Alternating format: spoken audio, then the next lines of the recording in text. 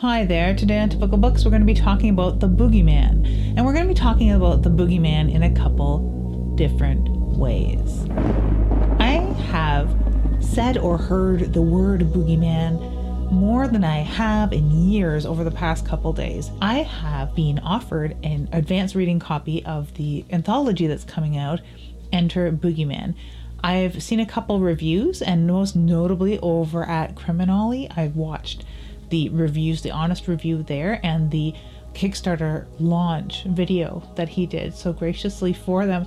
And I had missed this email, and I'm going to have a video coming out soon about all the emails I missed about what great fiction people have offered for me to read. And this was one of them that I missed, and I was so sad. But graciously enough, the people at Acheron have sent the ARC to me anyway. There's 4 days left in their Kickstarter campaign for this particular hardcover book. It is an anthology about the Boogeyman, featuring none other than Stephen King. Okay, and this begins my little rabbit hole that I fell down over the past few days about the Boogeyman. Speaking of the Boogeyman, have you watched the 2023 film, The Boogeyman, that is also based on a story by Stephen King? I had thought, just by natural fact, that The Boogeyman, the story by Stephen King, would be in the book Enter Boogeyman, but that's not the case. It's a different story, and I'll get to that in 1 second. But I had watched The Boogeyman thinking it might be junky. You know, it's a PG-13 movie that debuted on Hulu and Disney, and it's on Disney still. If you have Disney, you can watch it for free anytime. I had rented it on iTunes and was blown away. I was really very impressed. Now, The Boogeyman is a 2023 American supernatural horror film. This is from Wikipedia, by the way. Directed by Rob Savage. It is based on the 1973 short story by the same name by Stephen King. And the film stars Sophie Thatcher, Chris Messina, Vivian Lyra Blair, and David Dastmalchian. And you may recall David Dastmalchian from the Chainsaw Awards, which is where I know him from best. But I knew that he was going to be in this because I recognized clips from it once I was watching it. And boy, he does a bang-up job. I really, really, really love his character.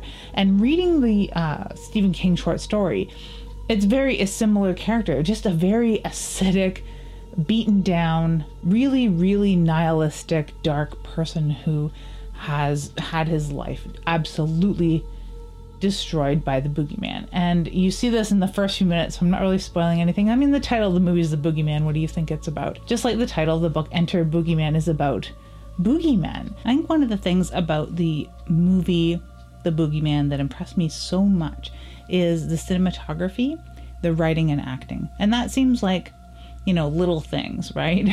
That's what every movie should impress you with. But it was a culmination of those things in a sea of so many movies that fail on one of those important things. And sound, perhaps, but it didn't leave a memorable impression for me with sound. Or monster design. And there really is a fantastic, almost award-winning presence of monster design in this film, and set design as well, especially when it comes to the creepy things that are taking place. But really, it was those simple things. The storytelling is on point, not just because it's based on a Stephen King story. It's loosely based on a Stephen King idea, is more like it, because this film is so much more fleshed out than the 10-page story that appears in Night Shift. The acting is fantastic. They don't, ham it up.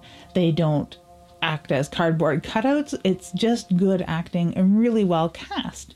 And of course, the production itself. It is just well lit, well blocked, everything. There may be an Easter egg in there for a different Stephen King story called, I believe, Battleground, because at the very end, when people are leaving, if you look under some stairs, you can see a box of toy soldiers. And it just reminded me of another Stephen King story. So that could be an Easter egg. I'm very curious if they're looking at remaking that.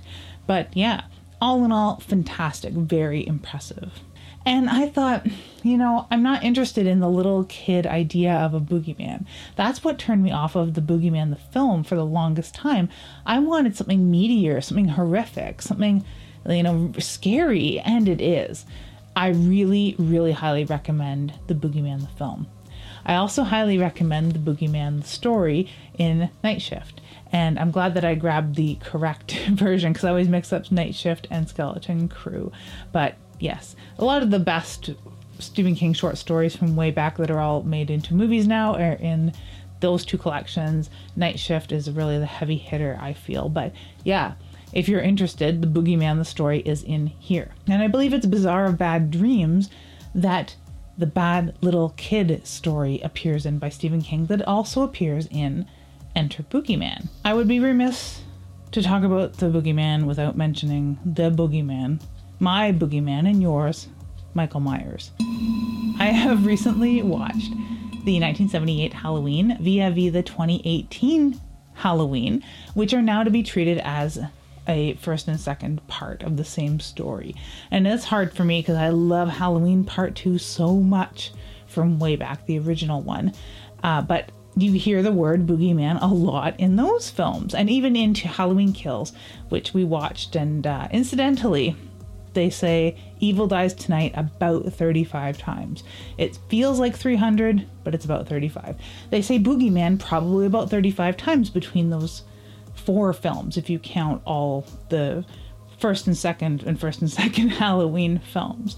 So I wanted that kind of Boogeyman. I wanted the Boogeyman that young Donnie says exists, that Laurie Strode says does not, that 30 some years later she has an about face that says you ought to believe in the Boogeyman.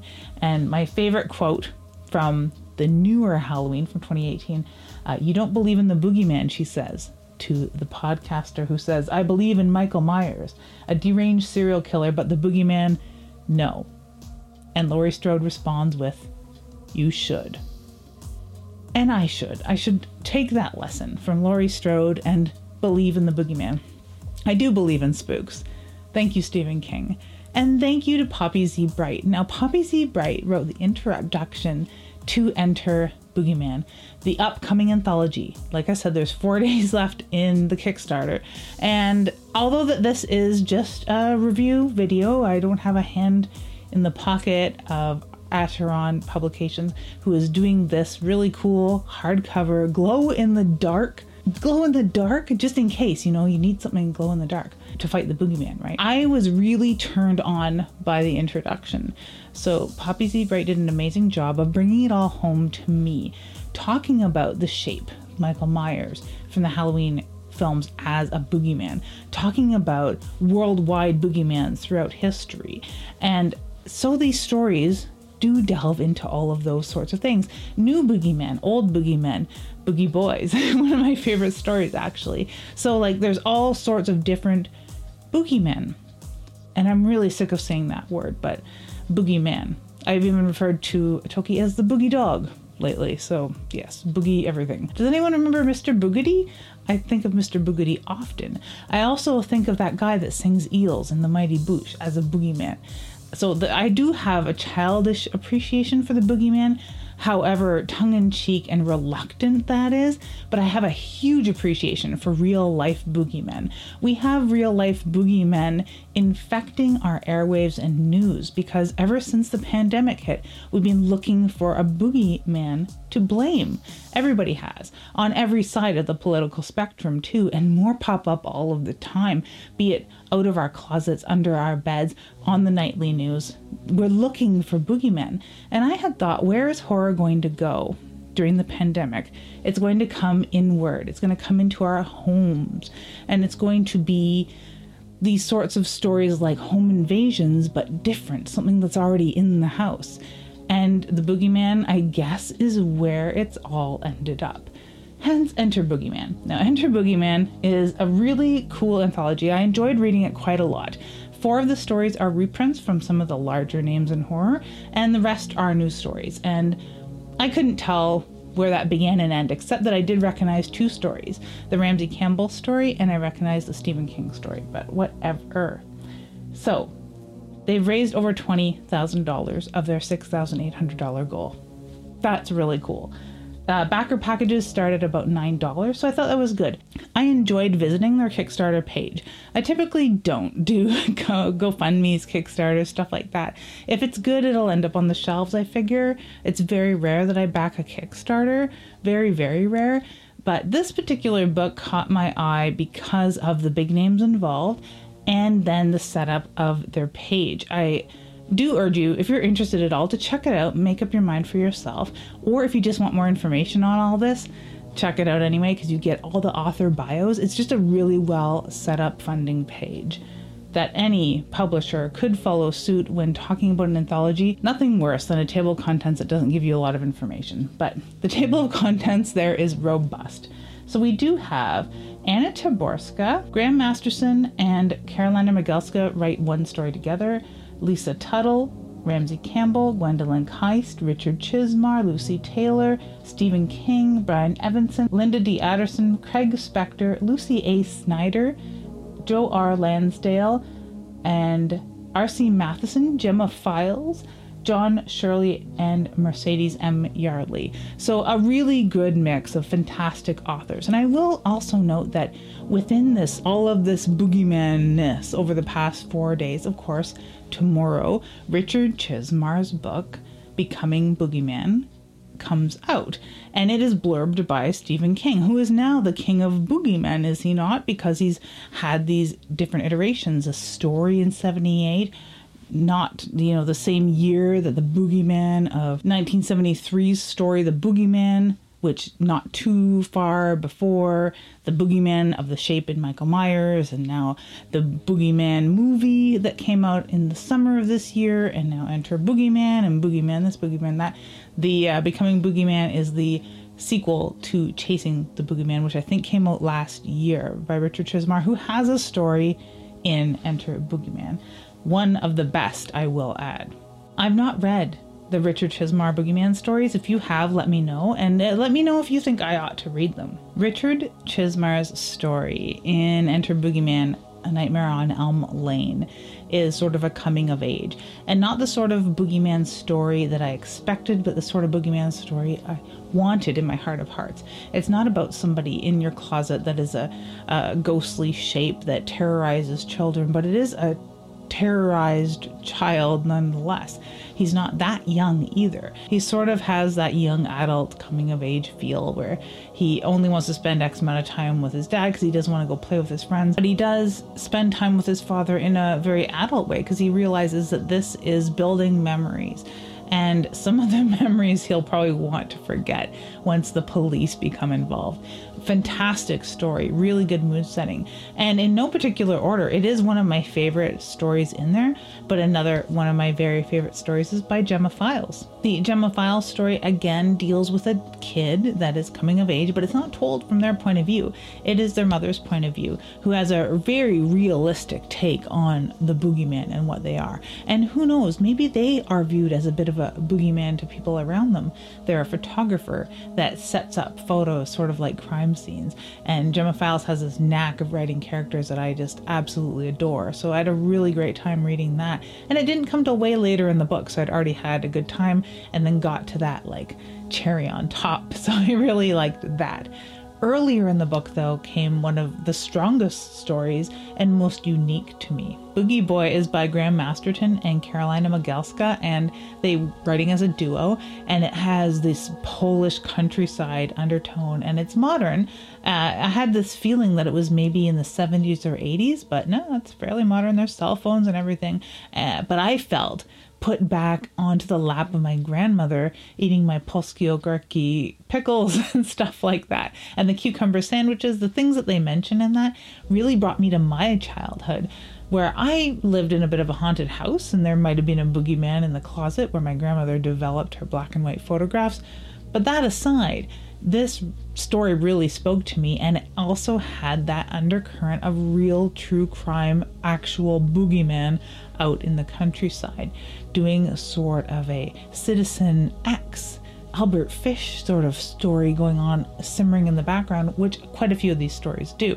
Another really strong one, which was also pointed out by Ollie over at Criminolly, was Long Black Being by Brian Evanson. I loved this story, and it starts out with that sort of cerebral and linguistic trick of the boogeyman here being described as a long black being as opposed to tall, and there's a bit of a meditation on long versus tall, and it just sets the stage for a very cerebral story. And it is a very classic boogeyman story in that it is about a younger kid trying to explain this to adults around them, what they're seeing in their closet, a lot like the movie The Boogeyman, which I enjoyed just all of this boogeyman-ness going on over the past couple days here. There was another story in Enter Boogeyman that caught me by surprise, The Long Goodbye by Craig Spector, and it deals with something sort of like the movie Seder, which I've talked about before, where we're dealing with a more old world folk horror and clinical dementia sort of breed of boogeyman in there. And it is a very sad tale. I really enjoyed the style that it was written as well, and it seems to be semi-autobiographical. I'm just guessing that, or Craig Spector knows somebody who has dealt with this very closely, because it just really hit very close to home, and it seems like elder care is that other boogeyman and things that are going on within the mind of somebody whose mind is deteriorating is mistaken for, or could very well be, a boogeyman. If you've seen the movie Seder, I think that it goes hand in hand with that particular movie. So when I reached Joe R. Lansdale's story Morning, Noon, and Night, it was a whole breath of fresh air, because it was another sort of boogeyman story that I wanted, that I didn't know I wanted. It kind of blends other horror tactics I love so much in stories into this new fresh take on a young boy encountering a very strange creature that it can't quite explain or describe, and blew my mind. I really love that story. Now, suffice it to say, these are the stories that speak to me. There's so many other stories in here that may speak to you. And if you're interested in reading some of the stories that appear here in reprint format, then you can check out of the Richard Chismar story, I believe is a reprint. The Ramsey Campbell is, of course, Stephen King, and the I'm just looking here, the Joe R. Lansdale story is also a reprint. So those are the only ones. The rest are all original, so you won't find them anywhere but here for now, until they're sold again as reprints, which I doubt will happen because it's such a niche thing. If you're interested in those 4 stories though, which are very strong and very different, you'll notice I didn't really talk a lot about the Ramsey Campbell or Stephen King one, because I'd read them before and they're not, to me, the strongest stories to me.